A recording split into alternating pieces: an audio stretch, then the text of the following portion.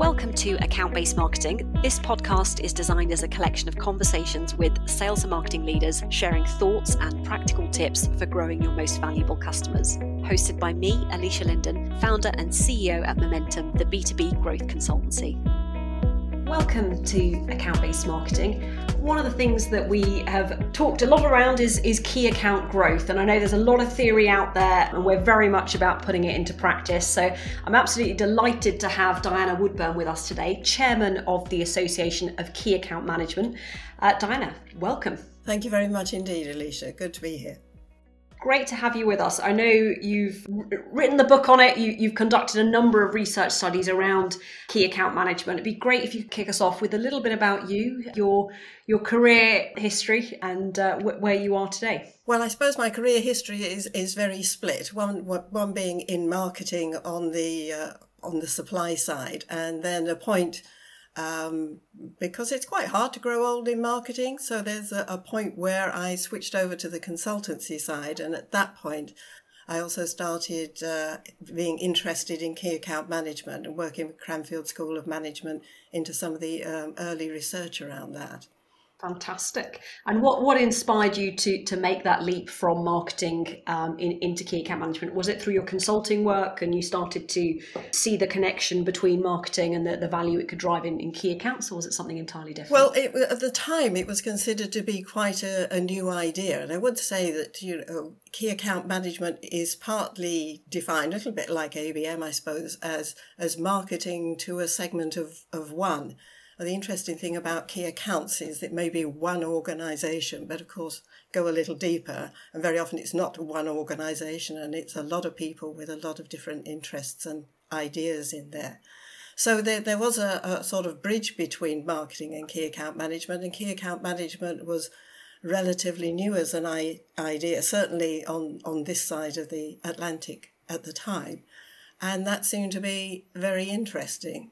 And I've been on that similar journey myself, Diana, having seen the impact and also, as you say, these accounts are almost like countries in their own right, aren't they? With different divisions, different buying units, different buying teams. Really, really fascinating. You've been involved in key account management for a while. I think you started specialising in it in '96. What's changed over the past decade, 2 decades? Well, I think when we started off, there was just a big question from lots of people, lots of companies about what is it? And the frustrating thing is that there's still quite a lot of companies asking, what is it? Whereas we're pretty clear about that now. And then it went into a phase, I suppose, post-2000, in 2000 noughties, about do we have to do it? It's the sort of, oh gosh, this looks like something serious that's going to mean considerable change for us. Do we really have to do it?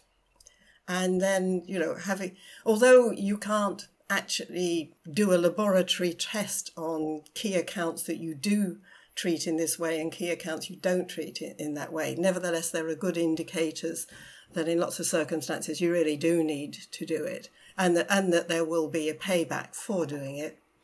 And then I think for these days, for quite some time, it's how do we do it? And that's key account management is a terribly simple idea. It's just that, when you have very big, important customers in a B2B relationship, they expect more than the average customer, and you have to do things tailored to them. Otherwise, they're not very interested. And Diana, something that we've seen a lot is the maturity of how key accounts are treated. If I look back at the last decade, last 15 years, particularly in tech, financial services, and some of the more complex sectors in B2B, they seemingly really grasp this idea of insight on accounts, really connecting the value proposition, building account plans that are strategic and have intention rather than a quarterly sales plan. Are you seeing the same? Are you seeing anything else that's really spiking in terms of improvement in capability in the organisations that make up? They're very diverse. The interesting thing about key account management, if somebody has key account management skills, then they can probably apply that almost in any sector, because the issues in any business are pretty much the same. I mean, every sector has its quirks, but nevertheless, the principles and even the practice of them are very similar in different places. But I would have to say that I think the tech industry came rather late to the party, because the history of big deals and exciting sales meant that quite often, if you go back 20 years, the big tech industries didn't feel the need to understand their customers that well and develop relationships with them. They were all about big sales. But I think even they have noticed that that's not the case anymore. And besides, in businesses where you've got spikes, where there are from time to time some big project, where sales was inclined to go in, hope to win the project, and then exit while the project was fulfilled, then they found that if they kept in there with a relationship, there actually was more business to be had in between those spikes, and that was good business and often didn't have to go out to competitive tender in the same way as the big spikes. So I think people's view has changed of what a relationship with an ongoing relationship with a customer can yield.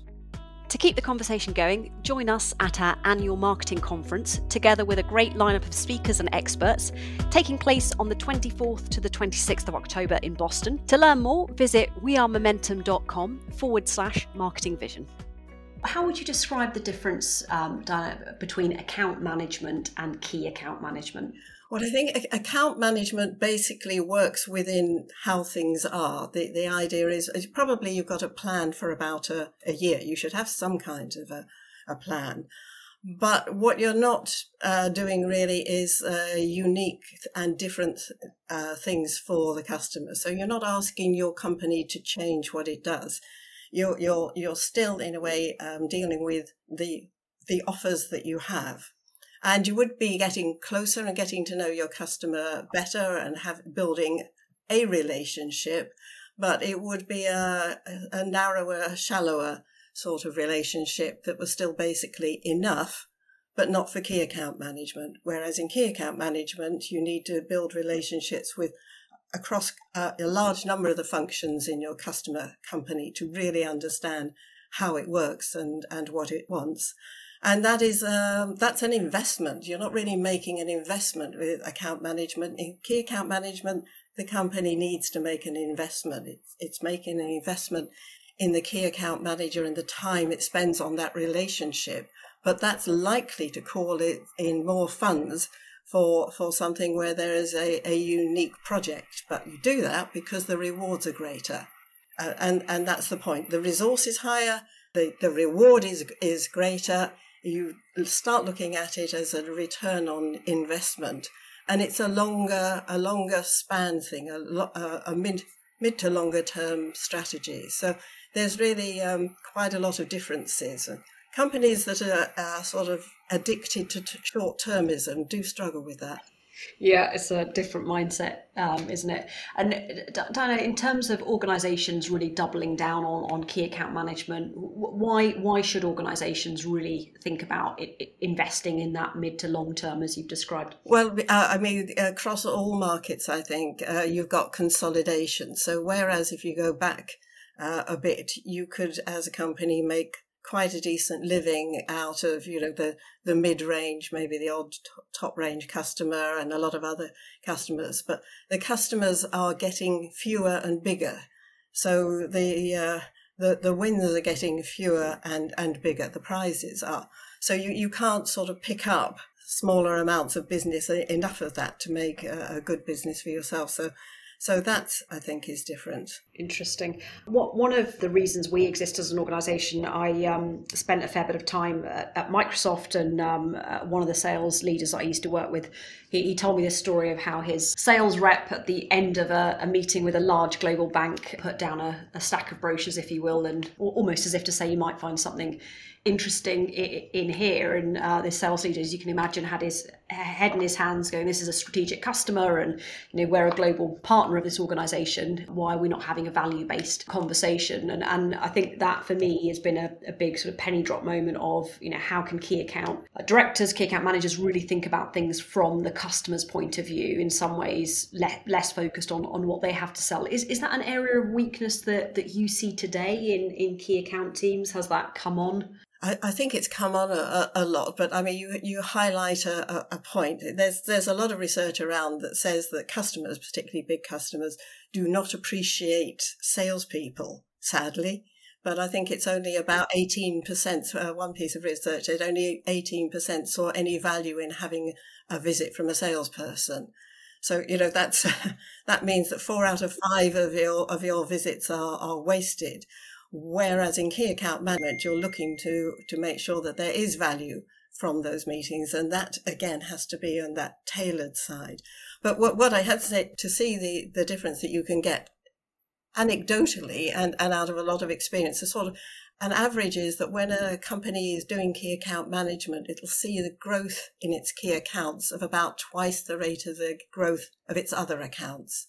And of course, as they're big already, that amounts to a lot of new business. What's the right kind of culture for key account management to thrive? So a number of organisations I know have fully fledged CAM operations, and you don't necessarily see all of that performance pull through. Is there a culture that they should be embedding as they think about key account management? I think it's very appropriate that you use that word culture, actually, because we did some research, Kevin Wilson and I, a few years ago, into why key account management fails. Sorry to sound negative, but sometimes it does, and it's usually a failure of execution. And some of those are cultural factors. So one of them is not being able to differentiate it from sales, and everybody thinking it's still sales, and putting in sales targets and call rates and all sorts of things which are inappropriate, and the wrong kind of drivers for key account management is one of them. And then strong, strict hierarchies, vertical hierarchies are not terribly helpful. There isn't a structure that's perfect for key account management because it is really a cross-functional activity. It takes in sales, certainly there's an element, it takes in marketing, but there are logistics issues for customers which are just as important. Finance often needs to be involved.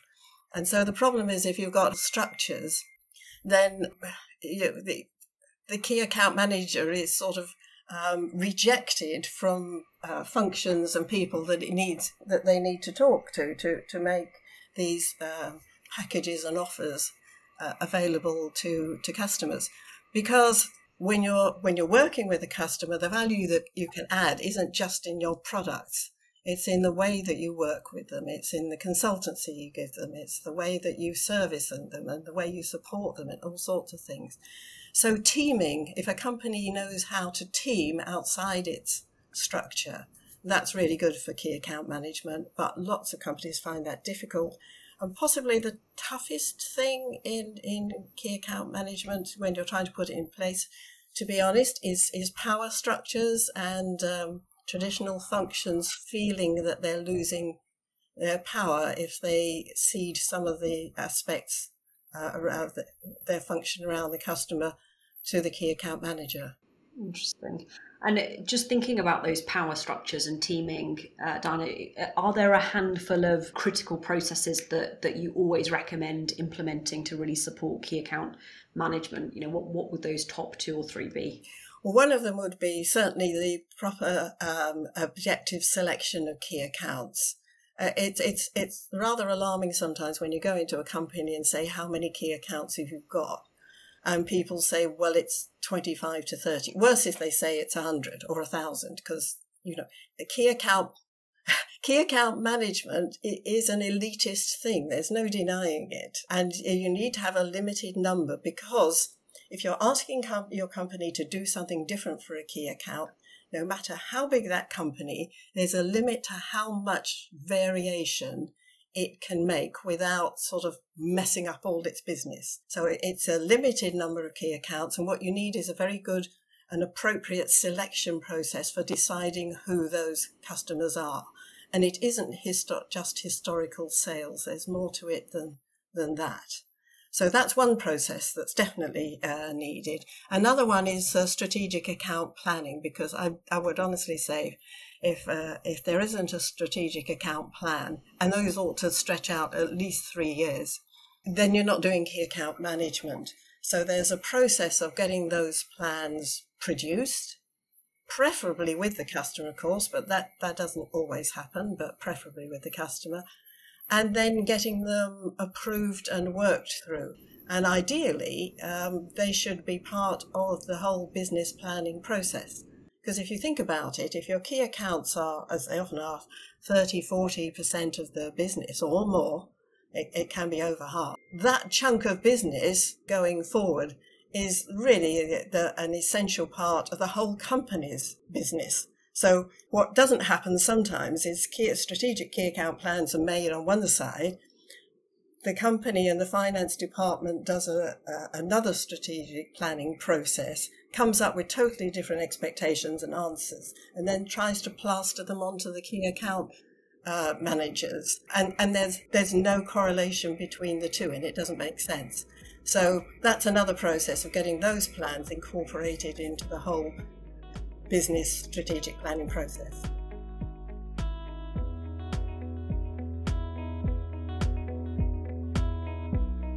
And Diane, thinking about what makes a great key account manager, we've talked a little bit about organisation structures and processes. What would you say the top 2 or 3 capabilities are in a very strong key account manager? I think the one at the top, the real role of the key account manager is to be an expert in the customer. And a lot of companies are still trying to make those people product experts as well, whereas in lots of cases, the range of products that they are factoring into the customer is so huge, there's no way that they could be a product expert. And what they need is access to product experts when it's appropriate for them to talk to the customer.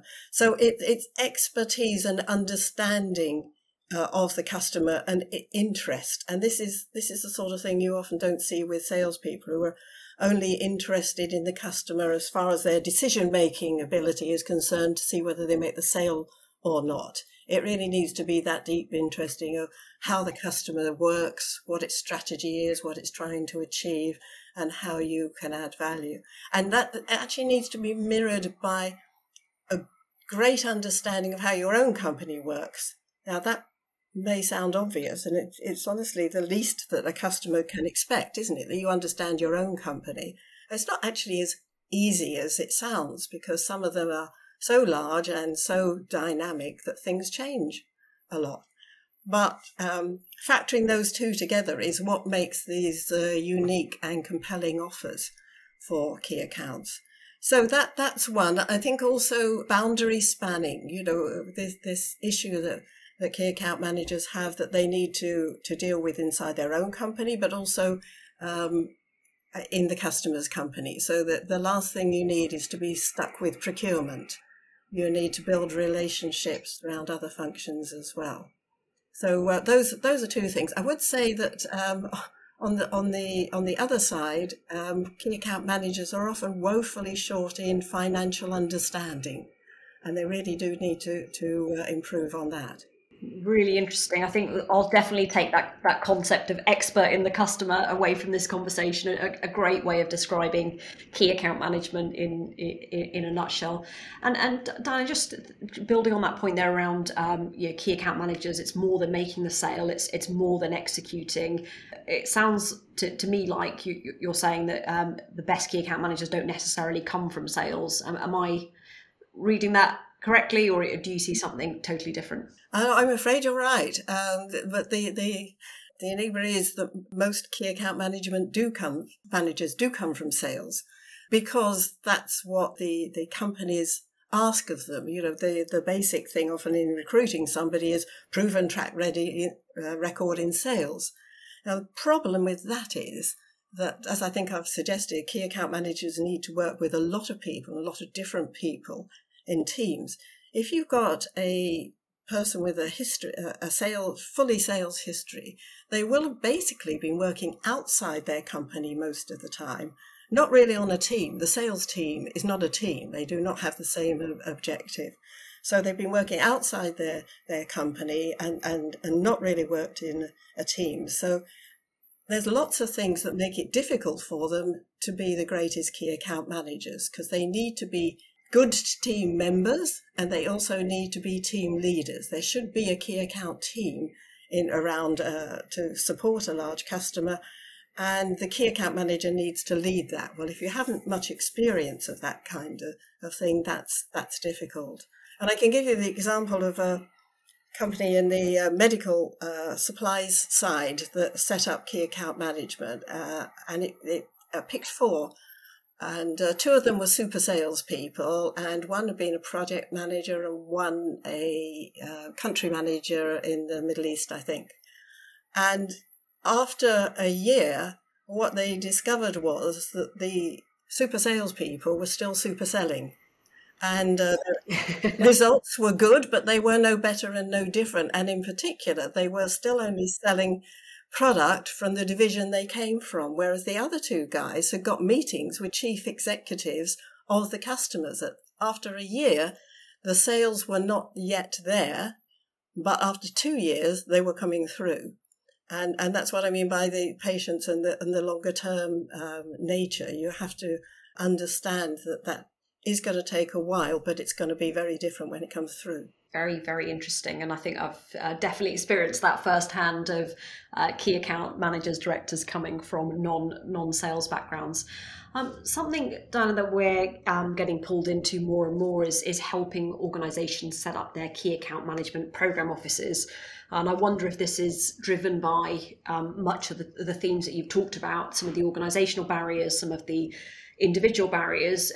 Have you seen more CAM program offices getting established? Is there value in that with bridging some of the gaps that we've talked about? There's definitely value in it. I wish I saw more of it. And I think anybody who's been in key account management for some time will tell you that the ultimate structural thing is to have a dedicated function parallel with sales, but not in sales and not reporting to sales as such. And then it's great if you have that separate function and you also have some support in terms of, say, a dedicated finance person, an analyst as well. And a dedicated marketing person would be useful in that as well. So I wish I saw more of it, and I'm glad if you're seeing more of it, but there's not nearly enough of it. Let's watch this space. Dan, I know one of our team is joining you on your key account program with Dublin University to cover ABM as part of your broader postgraduate program on the topic. What's your perception of ABM? Well, I think it's obviously becoming a very powerful tool in key account management. Particularly because we were talking earlier about the fact that one organisation is still full of many different people and constituencies and interests. So the difficulty is to reach inside a very big organisation. And I think ABM can help immensely with that, so that you can tailor messages to people that you wouldn't normally reach. And say the right thing, work out that what is the right thing to get to them. So I think it's a very powerful tool. I don't think it's a substitute for key account management, though. Yeah, very, very much it's complementary and supplements it. You've talked a little bit about tailored offered, tailored messaging. Given that so much of key account management is about having that customer knowledge and is about developing that deep understanding of a customer and building those specific offers. That capability seems to sit quite naturally in marketing. You also, having come from a marketing background, should CAM be led more from a marketing perspective? I don't think it should be led by marketing. We are teaching key account managers to use quite a lot of marketing techniques to assist their understanding of the customer, because you can get a lot of information, but if you don't organize it, it doesn't add to your understanding. And marketing has those techniques, but of course marketing is used to applying those to segments of customers, multiple customers, and whereas the marketing people could certainly assist that process. And it would be great if more marketing people wanted to be key account managers. But given that I've said there's quite a lot of other aspects to it, which is, quite a lot of them around business and finance and understanding where costs are and where opportunities are, And the fact that there's logistics and R&D projects and things involved, I don't think it's appropriate the marketing would take over. And what's your take of, we've seen so much of that customer relationship shift to more of a digital experience, particularly in the last couple of years where there haven't been as many water cooler conversations. Those in-person meetings have changed and morphed into a hybrid environment. How much are you seeing marketing getting a strategic view or driving strategic engagement across key accounts?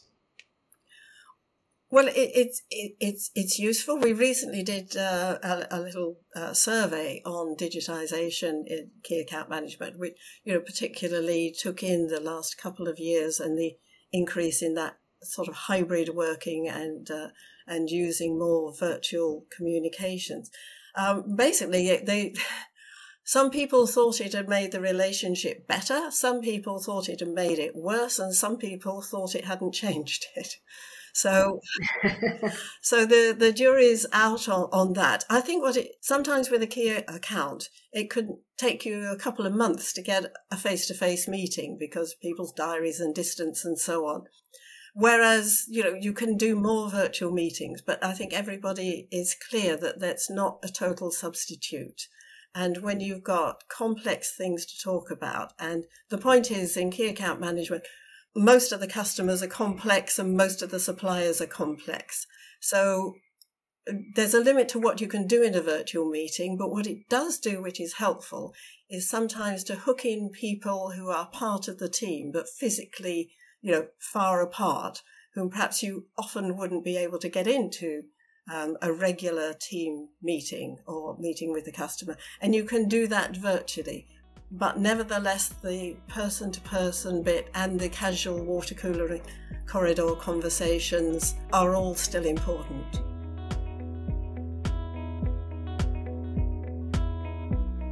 Diane, just thinking about you've got extensive experience in key account management, and there's a lot of deep-rooted procurement theory that highlights the real challenge of becoming a strategic supplier. Certainly our own CBX research tells us most organizations, most buying teams have fewer than 2 trusted suppliers. And I know lots of organizations aspire to become a trusted partner for their key accounts. What would your advice be for key account teams looking to leverage their relationships to try and overpower or overcome some of the traditional procurement philosophy? Well, I think you know that there's this thing that's been around for a long time, which is an extremely useful way of looking at things called the Kraljic matrix, which divides suppliers into strategic suppliers and leverage suppliers, etc. And you advise that first thing you need to do is establish where the customer sees you in that matrix. And if you're in a quadrant that you don't like, then you need to start thinking very hard about how you put yourself into that strategic supplier matrix position. One of the things that companies do that doesn't help them, I think, is when you've got a large multi-division company, supplier, then they often run their businesses separately. So the poor customer may have 6 key account managers from the same company or more. I mean, I've known ones say that they might be up to 12, all in the same customer. And that's quite annoying, actually. But if you actually combined that, you could make your offers unique combinations, which would be far harder for another company to mirror. While you divide, other people can offer the same thing. When you start combining all that you have into an offer, then that's much more unique and potentially much more valuable to the customer. So that's an approach I think that people need to think of increasingly. And that comes back a little bit to the structure of companies and challenging the power basis, I think. Yeah, to your point around those large organizations where they've got multiple divisions or multiple geographies, don't end up with 5 key account managers really combine into a single team. It's expensive, and there's a very big risk of shooting yourself in the foot at the same time. It's just very difficult to coordinate if the approach to that customer is not under one head. Yeah, no, really good tips. I think to any key account managers, anyone involved in strategic accounts that's listening, I think identifying where customers' perception sits, that perception is reality, and thinking about how you can move across that matrix as you've described are some really interesting tips that people should take on board. And as given your experience, you're chairing the Association of Key Account Management, Diana, you're exposed to a huge amount of wealth of experience and diverse programs. What are the 2 or 3 hot topics that you're talking about as an association today? Well, ABM is definitely one of them. Talking about ABM and digitization, generally speaking. Now, I'm not sure about this, but after the pandemic, key account managers have probably always worked in a hybrid fashion. But it doesn't mean to say that the customers have or the other functions in the business have either. So during the pandemic, there's been more virtual contact. And as a result of people working at home, then systems have changed for people to be able to do that. And I think what we're looking at as the digitization, not only of the approaches to customers, but of other processes and things in the company, which means that they can be performed off-site. I suspect that key account managers are going to have to update themselves very rapidly in managing digital programs, and also going to find themselves doing more for themselves, things that they used to have to go into the office to do or get somebody to do for them. I suspect is now possible for them to do wherever they are, and will probably be asked to do that. So that's one hot topic around all kinds of digitization. And then I think there's this continuing thing about sales. It's really a struggle we have, and to be honest, it's probably why ACAM was to some extent founded, is to gain more understanding of what real key account management is, and that it is quite different from sales. If I ask people how much is the sales element in key account management, there's a general agreement it's about 5 to 10%. So in other words, there's an awful lot of time spent on many other things, and yet people are still employing salespeople for the roles, and still giving them sales targets, and still making sales boundaries to them, so that they might turn up and want to talk to the logistics director, and the logistics director is not prepared to have the conversation with them. So it's an ongoing hot topic, if you can have such a thing, Alicia. Yeah, if I'm hearing you correctly, it sounds like despite the market maturing in terms of understanding of key account management, there's still a lot of education to be done, given that it's seen as an evolution of a sales role. Afraid so. I'd love to get your thoughts. So much has changed, and we see this through the Global 2000 in interviewing and talking to them when it comes to key account management, when it comes to making purchasing decisions, when it comes to becoming a strategic supplier of a key account. What do you see as where are we heading next? If we fast forward to the next 24 months, where do you think key account management will be? Do you see any elements accelerate or change or shift? I think it should be that the status and role of the key account manager has been promoted through the pandemic. Wise companies during that time, even when they had tough supply shortages and bad news to give to customers, key account managers became extremely important in communicating with customers and working with them to get out of all those problems as far as possible. Companies that left customers on their own because they didn't know what to say or hadn't got anything to say will suffer from that. So I think probably this overall, because there's still a lot of concern with customers about supply chain security, I think that the status and importance and role of the key account manager should be on the increase in this next 24 months. Again, it's a sort of a continuous thing, but I think the experience during the pandemic should have given it a boost. And of course, there is a lot of discussion around sustainability now, although a lot of discussion about what sustainability is and what it means.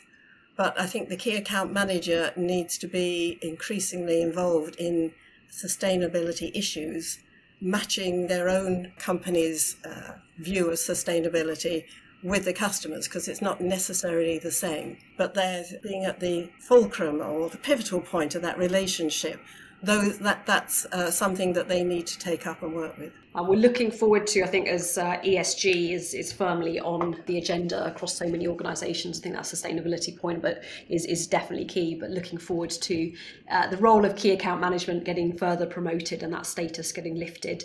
Diana, I'd love to finish on, you've had so much experience across key account management, and I'd love to hear from you on what keeps you passionate about CAM, what keeps you excited and engaged in such a topic that is so detailed and continues to evolve. Well, I think you've nailed it there, Alicia. As I said back at the beginning, key account management is a stunningly simple idea. But what keeps me interested and excited about it is how far adrift from that idea companies can get while kidding themselves that they're doing key account management when absolutely they're not. There is something about key account management which is you have to take the whole. If you start shaving off this bit and that bit, pretty soon you're not doing key account management. And if you're not doing it, you're not going to get the reward. So when people say it didn't work for us, it's almost always a failure of execution, which may be due to the culture or willingness to do it. But it's a failure of execution in most cases rather than a failure of principle. So what keeps me interested and excited is trying to persuade people to do it right and to point out to them what's getting in the way and how to do it differently. Fantastic. Well, I look forward to seeing that charge continue, Diana. I've really enjoyed the conversation and appreciate you being so open with your experience. I know we could have continued debating key account management, exploring some of these topics for a few more hours, but appreciate your generosity of time in joining us today. Thanks, Alicia. I really enjoyed talking to you. Thank you very much for the invitation. This podcast is brought to you by Momentum, the B2B growth consultancy and pioneers of account-based marketing. You can learn more at wearemomentum.com.